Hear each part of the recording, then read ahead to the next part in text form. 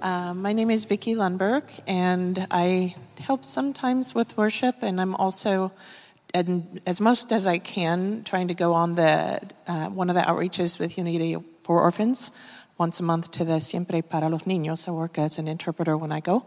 So I'm going to read the scripture. Genesis 2:4-17, the tree of life.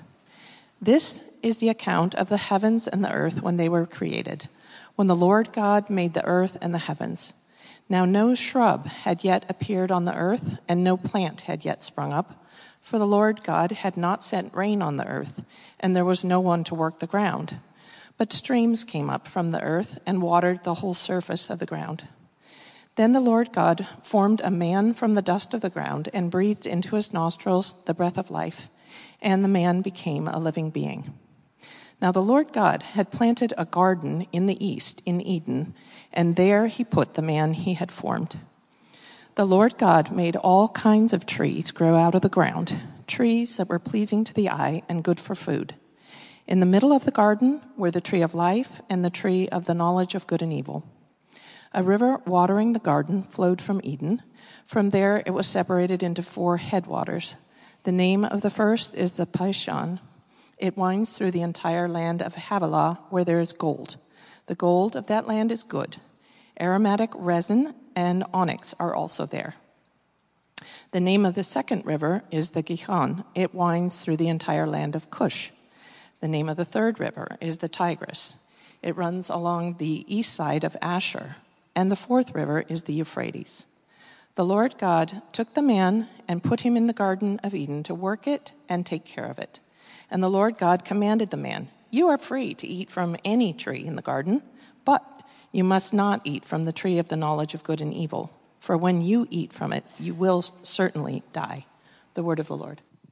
Thank you, Vicki. Anybody else that wants to read, let us know. We love having people in the congregation, people that are serving, be a part of our upfront presence here at the church. Good to see you all back from vacation, 10 days in Northern California, and had never been north of San Francisco before. And we drove, it was amazing, from the Oregon border, I don't know if you've ever done that, all the way down to San Francisco. What stunning country, unbelievable, and miles of nobody. Like no one lives up there. I don't know if you know that. It is completely desolate. It's a pretty amazing place to go. Beautiful countryside, and if you want to peace out and you just want to chill, I recommend flying to Sacramento and doing that loop back down. Ended up in San Francisco and then came back home. We are beginning a new series on life, and I was going back and forth on teaching on grace. I wanted to do a series called Grace and Grit, or, Grace and Duct Tape, because that was one of the sayings we say around here a lot. That's how we get by, grace and duct tape, Kind of feels like my life on occasion. And more, as I looked at our the needs of the congregation and talked to you and the needs of the world, I decided I want to talk about something that is hard to find, and that's life. We live in a world that focuses a lot on death. The shows you watch, the movies, not you watch, but the shows that are out, the things that happen in society, there's a lot of death around. And if the church is going to corner the market anywhere, I think we need to corner the market on life. And I think we need to help people understand what it is to have abundant life. Jesus' whole pitch to people was, you are living, but I want to give you abundant life. And as believers, it would be nothing is more attractive than joyful people living out of their normal existence in a life that is vibrant and verdant and beautiful and forgiving and gracious. And there's a lot of different things we can do to either allow life into to create more life and abundant life, but we can also close down life. I was with an Uber driver coming home from the airport, and I'd love to write a book, or just a little quick book, of wisdom from Uber drivers, because I've been with a lot of Uber drivers. I've been using it more and more, and I have had such great conversations with amazing people.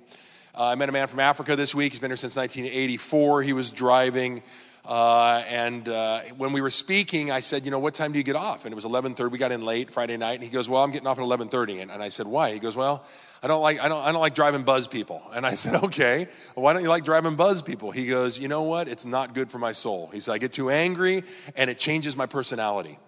And I thought, That's a really interesting thing because so often we put together identity with personality. What I find is our identity is rock solid in who God has created us, but our personality can easily change according to what we allow into our life and what we don't allow into our life. In the last 10 days, I've turned off all media for the most part, didn't really watch any movies, didn't take email, turned off my texting, and just drove and hung out with the family and began to read the Word of God and began to feel that life begin to flow from God's throne. It talks about in Revelations that the river, not like here in Genesis, doesn't flow anymore from Eden. It flows from God's throne through heaven and actually flows to a tree of life. So it's interesting if you want to read the Revelations passage at the end and compare it to this Genesis passage, you'll see how there is a garden once again recreated in Genesis and God redeems the brokenness of the garden. Well, as we move into this idea, these 4 weeks that I'm going to be doing on life, I want to focus on how to give you really practical tools to make your life better, to enjoy more moments. And our life is a collection of moments, right?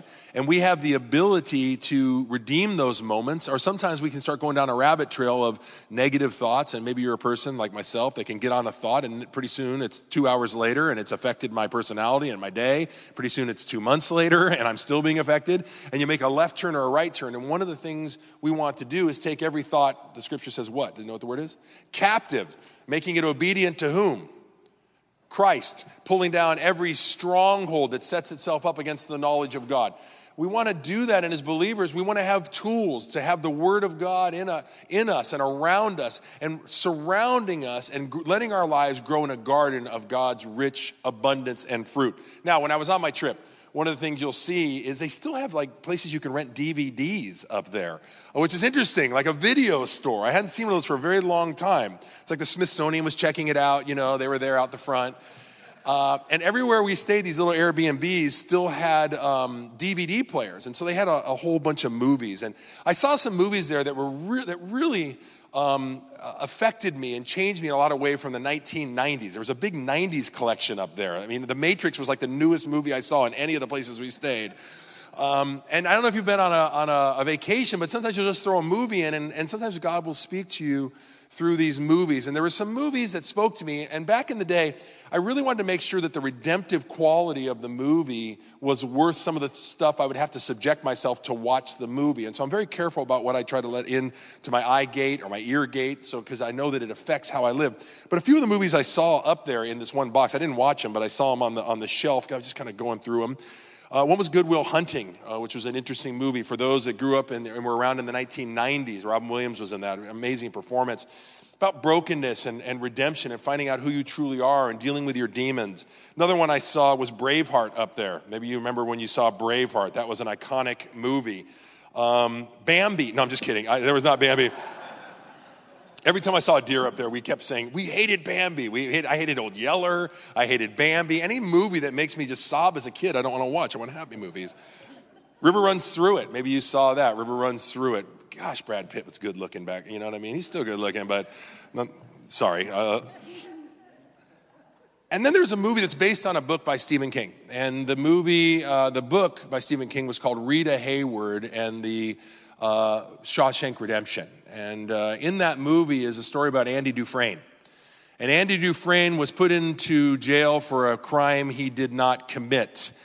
And he spends 20 plus years behind the walls of Shawshank Redemption, and he's befriended by a man who played by Morgan Freeman in the movie called Red. And he had to do everything he could, Andy this is, to remain hopeful. And eventually he had to crawl out of the sewer pipes, if you remember, to come out, to get away because he wanted to go to Mexico. And I won't give a spoiler alert. I guess after 25 years, it is not really a spoiler alert anymore. But read the book. He's sitting there and he's in the court. He's in the yard with Red, and he makes this statement. And maybe you remember. And he says, "I want to go to Mexico. Is it too much to ask just to have a little piece of land to live on the beach?" And he thinks he calls it San Juataneo in the movie. And Red says, "These are just pipe dreams. These are just pipe dreams," which is interesting because he crawls out of a pipe at the end. And he says, "These are just pipe dreams." And Andy says, "Well, maybe it is," but he says, "I got a choice." And I don't know if you remember what he says, but he says, "You can get busy living, or you can get busy dying."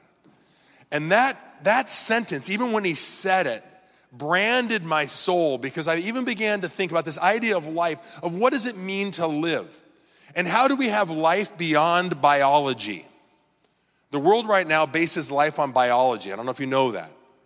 The believing faith community bases life on the breath of life that comes from the power of God. And life is not maintained through biology, but life is maintained through God's orchestration of life and the power of God working in society and creation. One of the reasons I'm not an atheist, and there's many reasons I'm not an atheist, is because one of the questions I had very early as a child, even probably 6th, 7th grade, as I began to think through some of these topics on the bus to Parkway Junior High School, I remember having this thought: what keeps it all going? What keeps the clock ticking? Where does the energy come from that keeps life going? Why doesn't it run out? Like if you've ever had a clock, you have to wind. Why doesn't it stop winding? Why doesn't the battery go dry? What keeps it alive? And we as a faith community say it is the breath of life. What I want to do in this series is help you live beyond biology. We are not about biology. And what the world will tell you is if you can satiate your biology, you can have life. You can have happiness. You can have joy. Another dopamine hit, another experience where the scripture says that life comes in knowing God. Jesus says, I am the what? The way, the truth, and the life. And what I want to do, us as a church, I want us to grow as a community, not because we have a growth plan, but because people look at us and say they are living a different way. That when you walk into somewhere, you can know immediately when somebody walks in where they are. Have you ever noticed that? Is it hard for you to notice that? You walk in and somebody walks up and they're impatient or they're behind you in a line. You can notice it immediately. You can also notice a person that has margin and grace. And when you are living a life full of abundance, we have margin and grace. Let's get into the notes. Andy Dufresne says, get busy living or get busy dying. And that's the question for you. Are you living? Or are you just alive biologically? And how do we live beyond our own biology? Ultimately, the Bible is a guidebook to life. The thesis of God's word, it says in the notes, is that a rich, sustaining, and verdant life is only found in God and only offered to those who would seek it. And so the Bible, God creates life, and life is alive, and biology is alive because of something that preempted biology, which is the power of God. But the scripture says if you are going to have abundant life, it offers it to you, but it also gives you a bargain. It also offers it at a cost, and that very cost is you giving up yourself and having life in God. In the faith community, we believe that life only comes through being in God. You can be alive, and you can do things that make you feel alive, but then we get on a experience train where we're constantly looking for the next thing. We're constantly hoping for that next experience or that next, ecstasy that'll make us feel alive again. What makes us feel alive? Scripture says if we are in God, you will begin to experience true life. Jesus calls it the superabundant life. I will give you life and I will give it to you what? More abundantly. Let's look at verse 16. This is interesting because it shows that life is a choice. And the way that you live your life and what you choose to surround yourself with, the fruit that you choose to consume is a choice. And what you consume will most often determine the quality of life you have. Now, people in the fitness industry get this, right? Clean eating, clean living. Everybody understands. And you look in our culture, it's really interesting. Our culture will tell you they're obsessed with eating really healthy, right? At least in California we are. Eating really healthy. And if you eat really healthy, your skin's going to be better. You're going to feel better. They have all these promises. It's like a snake oil salesman, but it's actually true, that comes and sells you, if you just do this one diet, this clean, fast, detox, you drink my juice, whatever this thing is, you are going to have life and you're going to live this clean life. But then the society also says, in regard to anything else in life, you can experiment in regard to sexuality, anything else in life. You can do whatever you want, and it won't affect your quality of life. That's untrue. See, they will want one thing, but not the other, because the other cost. God says that there is a cost, and it actually has to do with what you consume. Let's look at this verse. Verse 16. And I want you to think about your consumption. What are you consuming? Because what you consume will often will affect the fruit in your life. Verse 16, and the Lord God commanded the man, you are free to eat from any tree in the garden, but you must not eat from the tree of the knowledge of good and evil, for when you eat from it, you will certainly die. There's multiple trees in the garden, and there is a tree of life, and there is a tree of the knowledge of good and evil, which we know about, and they ate from that. When I say life is a choice, it is interesting here in this scripture, if you look at it, that God, when he said, you are free to eat from whatever tree in the garden, any tree in the garden, that included the tree of the knowledge of good and evil. I'd always read this before to say, you are free to eat from any tree, but you cannot eat from the tree of the knowledge of good and evil. That's not what he says. He says, you are free to eat from any tree, which includes the tree of the knowledge of good and evil. He gave them a choice to self-determine their quality of life, to self-determine the type of life that they would have. And he says, but I want to command you, you can do it, but I want to command you not to do it because I know what's good for you. Mankind chose to consume fruit from something God gave them the choice, and God still gives you the choice. And what they consumed wrote their destiny. That's really true. What you consume on a regular basis over these last 10 days, getting away from media cycle, email, all these different things, media, just media in general, for the most part. I think I did one Facebook post where kind of just threw it up there because my mom was like, how much these pictures? I was like, good, I threw it up there. But what I realized is when I immersed myself in the Word of God and got away from those things, life began to burst forth. Charity became over, criticism. I began to have hope as opposed to some areas where I might have despair. What you consume is up to you. And so God gave them the ability. And so I guess the first thing is to be very practical. What are you consuming? What is around you on a regular basis? And what you consume is really going to determine the fruit, because life is about fruit. God says in this garden, go and be fruitful. We talk over and over about that. And what kind of fruit are you seeing? You will know you're alive and living beyond biology if you look around you and you see fruit from your life. People are coming up to you and saying, hey, can we get a coffee? I want to speak to you because the last time we hung out, it really blessed me. Or you begin to see the things that you touch and that you do begin to bless other people and help other people. One of the ways to know if you're alive is if what you are doing produces fruit. Fruit never produces inside of the tree. Fruit is something that is an outward expression. And a lot of times if we're only focusing on ourselves, it's going to look like you're producing fruit because you're getting things you want. But fruit is produced when other people are being blessed by what you have. We have the fruit of the tree of the garden. Life is a choice. The devil knew this because in Genesis 3:4, what does he say? You certainly will not die. That's interesting. When God creates a soul, souls are eternal. When God created a soul, he doesn't snuff them out. They are created for eternity. Souls don't end. This is something, it's really interesting. It's almost like, playing with nuclear, with like nuclear fission. When God creates a soul, one of the qualities of a soul is that they are eternal. And so once God creates it, he doesn't, I don't know if he can't because, we can talk about that whole, can God pick up a rock he can't, make a rock he can't lift. But souls are eternal. And the devil knew that they would not truly die. He knew that souls are eternal and will live forever.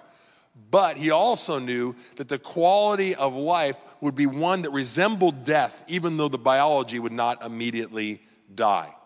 Once again, even the devil knew that there was a choice to how you were going to live. And I guess, once again, the question is, do you feel like you're living beyond biology? And what major changes would it take in your life to feel like you are living beyond biology and you're beginning to have more and more moments of abundant life, more and more moments like when you see the sky, it looks bluer and you actually notice that it's blue. You actually notice people smile. When you walk into a store, you're not just trying to buy the thing you're trying to get or accomplish an errand, but people begin to come alive and you begin to give them the human dignity of smiling to them or asking them how they're doing or slowing down your life to produce fruit. We're on a mission with God to produce fruit. What is life? I want to talk about life here. Look in your notes. It says life. This is from Webster's. It was told me in college, never just say it's from Webster's, but I'm going to do it because it worked. Number one, the biological quality distinguishes a vital and functional being from a dead body. I want to say that we believe that That is one of the definitions, but biology is not what gives life.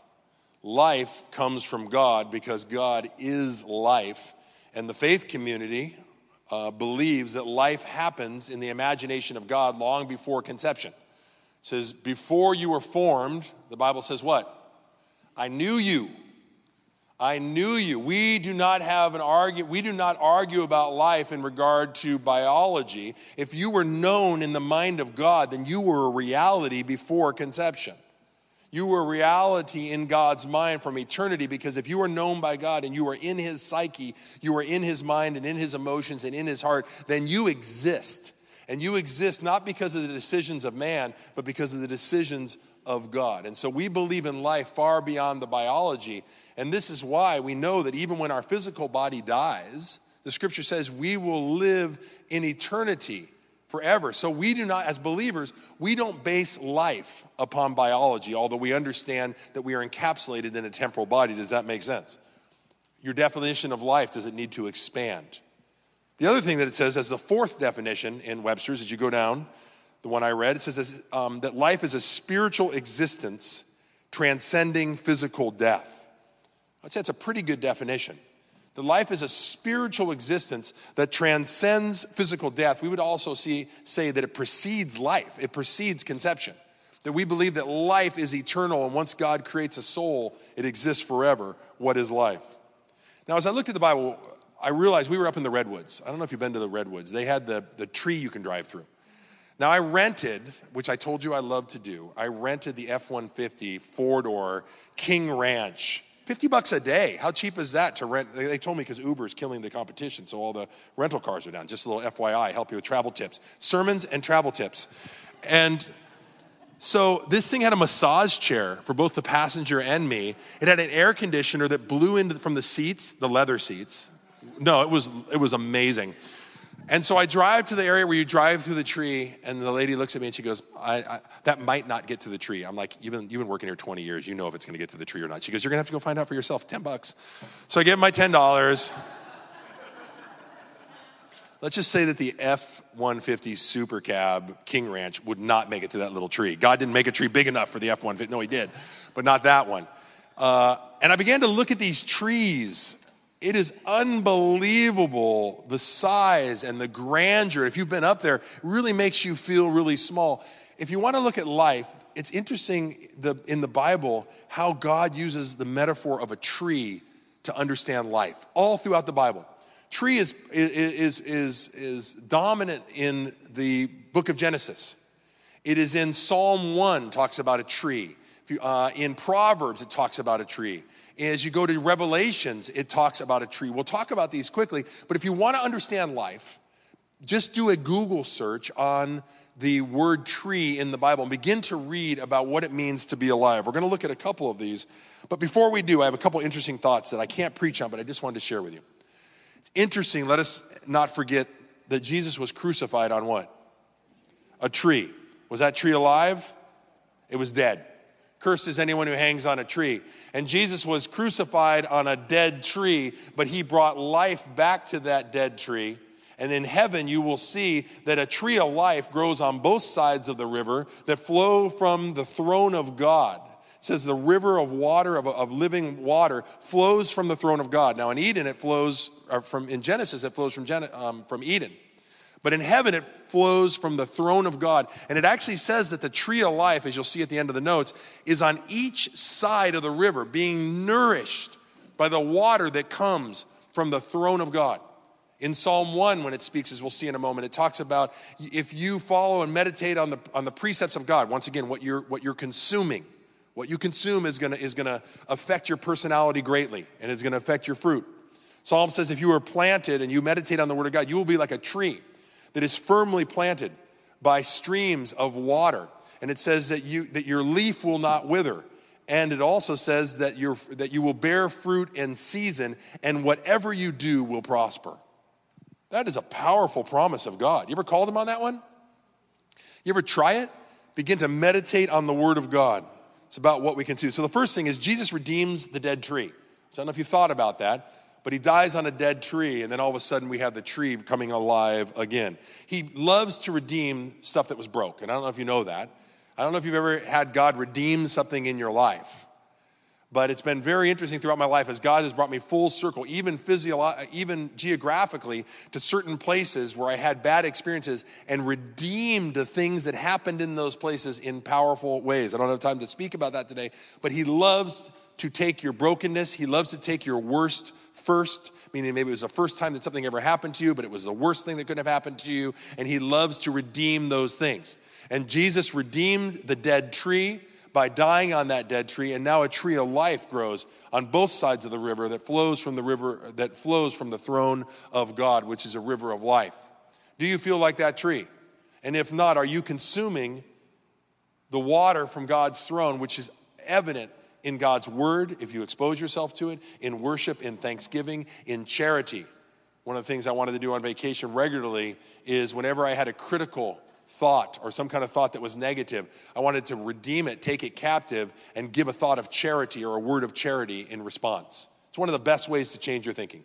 If you find yourself constantly having negative thoughts, take it and give an act of charity, an act of self-sacrifice, a positive thought, a charitable thought, and begin to redeem every thought, taking it captive. When the devil came to Jesus and Jesus was being tempted, did he just come up with some ideas to tell the devil? No. What did he speak to him? He spoke scripture. If you find your mind controlling you and your emotions controlling you, you have no control over your thoughts, your emotions anymore, begin to insert the word of God, taking every thought captive, making it obedient to Christ, and demolishing and pulling down every stronghold of the enemy that we might set up and live according to the word of God. Genesis 2, it's about what you consume, coming in for a landing here. And the Lord God commanded the man. Now, this was a command. Doesn't mean you got to follow it. That's the crazy thing about God's commandments, Chris. You know that? You don't got to follow them. It's crazy. It's called free will, self-determination. You have the ability to determine your quality of life. And the Lord God commanded the man, you are free to eat from any tree in the garden, but you must not eat from the tree of the knowledge of good and evil. For when you eat from it, you will certainly die. I've already hit this point enough, but once again, I just want to ask you, what are you consuming? And what are you choosing to consume? What are you allowing into your eyes, allowing into your heart? What attitudes are you allowing? Have you lost the ability to filter? I found times in my life where you get so overrun, you stop checking anybody at the gate anymore, that you're just being overrun with negative thoughts or anxiety or fear or worry. And all of a sudden, you've just stopped checking it. Maybe it's time to go put a sentry back at the gate, the sentry of God's word, the sentry of the Holy Spirit, and begin to regulate what you allow into your life. It's interesting how amazing, because I was listening, we had Sirius Radio. I don't have Sirius Radio. It's like one of these talk shows, you know what I mean? Like Jimmy Fallon, you got a person there, that's you. I get to talk to Chris. We had Sirius XM Radio, which I don't have. I don't pay for that. But they have 80s channel. And I tend to listen to a fair amount of 80s music. And so it was 10 days of 80s music. You know, and you don't really listen to the lyrics that much until you get your 12-year-old in the car with you. You know what I'm saying? Like, they're, well, that song, I Just Died in Your Arms Tonight. I don't want anybody dying in my arms tonight. That's weird. My daughter's like, that's kind of a weird song, Dad. It sounds kind of creepy. And I never thought about it that way. So what are you consuming? Died in your arms tonight. Sorry. Little Joe Brandy moment right there, singing. Next thing is, thank you. Whoa, I didn't know I could do that. It's like a human jukebox. They had one of those at the wharf. So that's in Genesis. There's a tree in Genesis. What are you consuming? Got to say every day you have a choice of what you're going to consume. What tree? Maybe change your tree. In Psalm, it's also there. So it's about where you're planted. Where are you planted? Where are you planting yourself? Where you're putting yourself? We have a small group season coming up, community group. When I got sober, I knew I needed to change a couple things. I needed to change my friend set, and I needed to change where I went. And my sponsor told me at the time, just fill your calendar with really good stuff. And so I just filled my life with God's stuff. I went on missions trip. I just filled it, overly filled it, because I had to get sober. I needed to survive. It's about where you're planted. Psalm 1, verse 2b through 3. But the one whose delight is in the law of the Lord. Now, I love that. We spoke about it many times. Delight. David says he delighted in the law. Do you delight in God's law? Who loves the law? You know, driving down the freeway, it tells you something not to do. Don't drive over 55. Woo, love the law. Love it. Give me more of the badge. That's what I want. Why did David love the badge? Why did David love the law? Because he understood that it kept him safe, and he understood the benefits of following God's law. And not only did he know the law, he meditated on the law. To continue to get the word of God, find a piece of scripture and consume that scripture until it fills you. Find those scriptures, that corpus of scriptures, those 10 scriptures, you know, that'll give you hope, that'll give you that Andy Dufresne moment of hope when you're behind the walls of destruction and persecution and the army is on the outside, that knows that there is a brighter day and that there is hope and that you shall persevere. Do you have those scriptures? And if not, if you want to have life, you can just listen to this sermon or you can do the sermon. I try to create sermons with handholds on them so you can take them home, you know? Find some scripture and begin to base your life and meditate on the scripture. Consume the scripture and watch it come alive in you. This will help you feel more alive than you've ever felt. Or we can continue to consume the things of the world that distract us and that attract us, but rarely give us the life quality to make any change or to have any lasting fruit. It's in the Psalms. Blessed is the one who delights in the law of the Lord and who meditates on his law day and night. That person is like a tree planted by the streams of water, which yields its fruit in season and whose leaf does not wither. You'll see in Revelations in a moment. It's interesting when it talks about the leaf.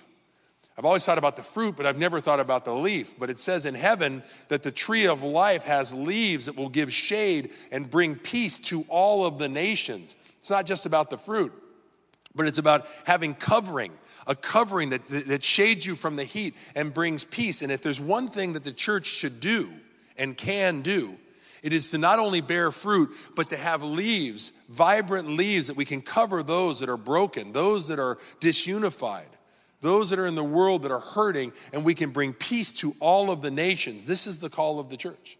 Jesus obviously is a stumbling block, it says, but we are not meant to be the stumbling block. A lot of times the church feels that they need to be the stumbling block. Jesus does a good enough job on his own being a stumbling block for people, saying, I'm the only way to heaven, without you having to go be a stumbling block.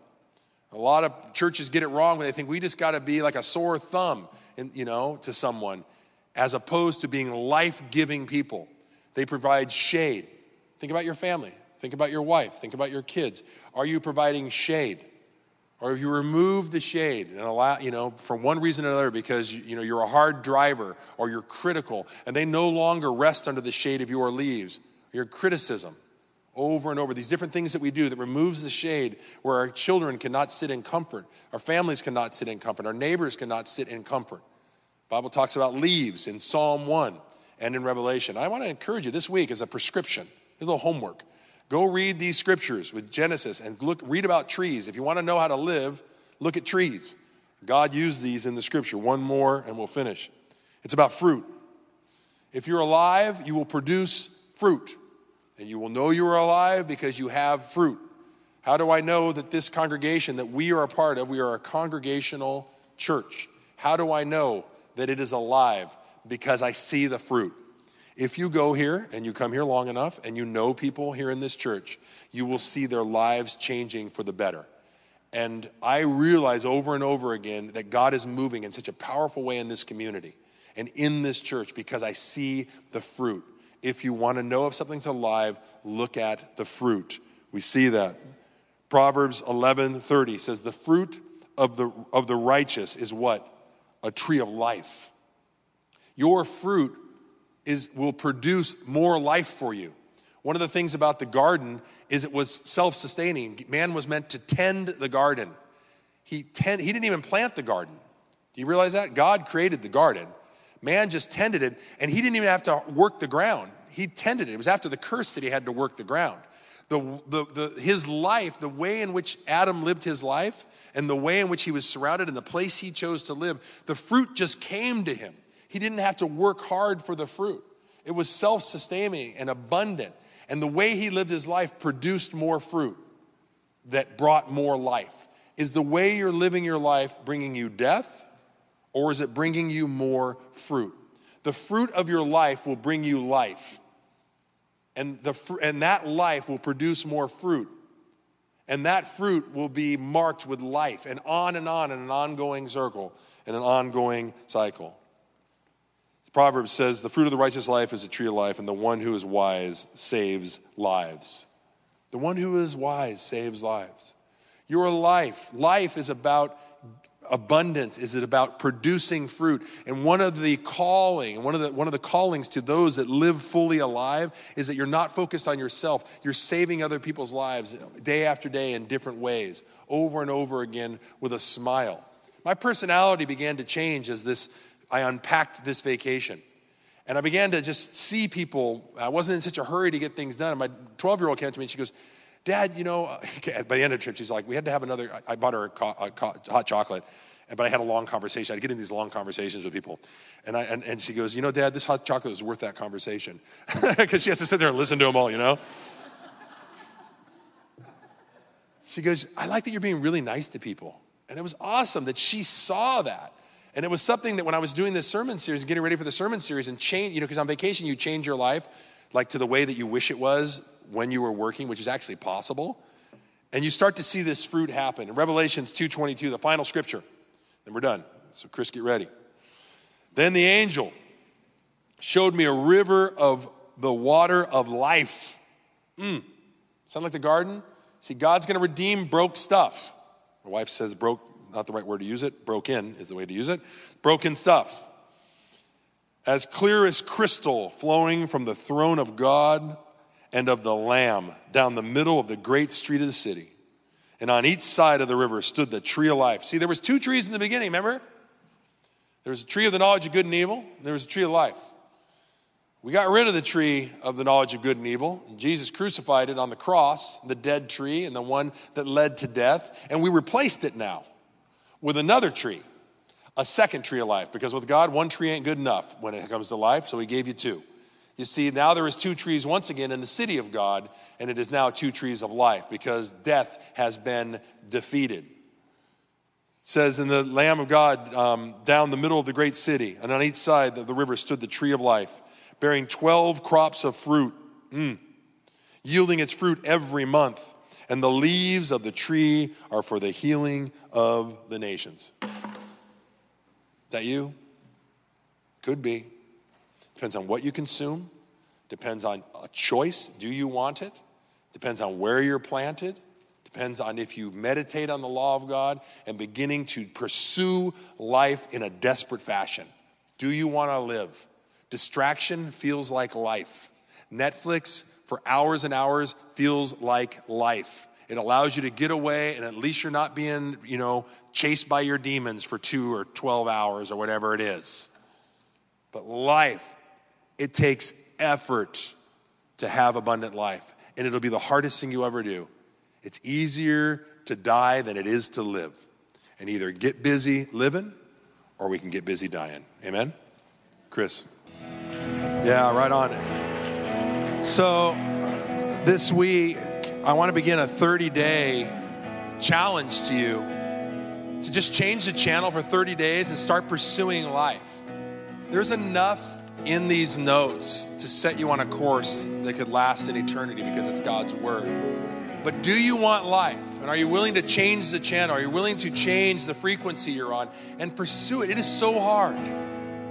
So I sat 2 days with nothing to do up there at this one place we sat. And I just sat. I went from chair to chair. And everything in me just wanted to go to my computer and just numb, Read some Shakespeare, read the Bible. It was just 2 days. It was like a detox. And I was on a hike on like the second day of that. And all of a sudden, boom, things switched over. I don't know if you've ever done that in your life before, but this is a challenge to you, a month now as we move into the fall, to begin to harvest life, to begin to change. Get up in the morning, the first thing you go to, maybe it's God's word. Begin to consume the word of God and say, I want life. I want to be alive. I'm tired of chasing after death. The world calls it life. If you extend your hand, I want to bless you today. Lord Jesus, I want to bless this congregation, God. We want to pray for more life, God. We're coming in the end of summer, Lord God, in a time of fruitful harvest. And we want more fruit, God, in the lives of these believers. I pray for the blessing of shade, that they can shade their partners, God. If they've been critical, God, to apologize, ask forgiveness, and begin to give words of abundant life, words of hope. They've been angry, God. They've been worried and fearful, God. It is for freedom that they've been set free, God, and that, God, you would put them in the river of life, God, between those two trees of life, Lord God, and begin to consume the water that comes from the throne of God. Bless them to know God and to know Him rich and abundantly. So I bless you with that. And if you don't know God yet, if you're here for the first time, say in your heart, I want to follow you. I want more of that. You come up to me and you talk to me afterwards, and I want to help you know Christ and how to follow Him. Teach you how to follow Jesus here. There's a lot of people doing it. I bless you now with abundance, turning off the negative things, and you would be very convicted when God says that does not lead to life. Any decision you make that does not lead to life, and begin over and over to come to a crossroads and begin to follow the Spirit, because it is the flesh leads to death and following the Spirit leads to life. God, we love you. We pray for life here now. For this fall, God, in abundance. Life on our city, life on our homes, life on this corner, God, life in our nation. Change the dialogue, Lord Jesus. You bring your blessing on our nation, Lord God, and let it be a light to all other nations, Lord God. We cover you and we send you out now in an army, a furious army of God's love to change the world, change your hearts, change your life. In Jesus' name, amen.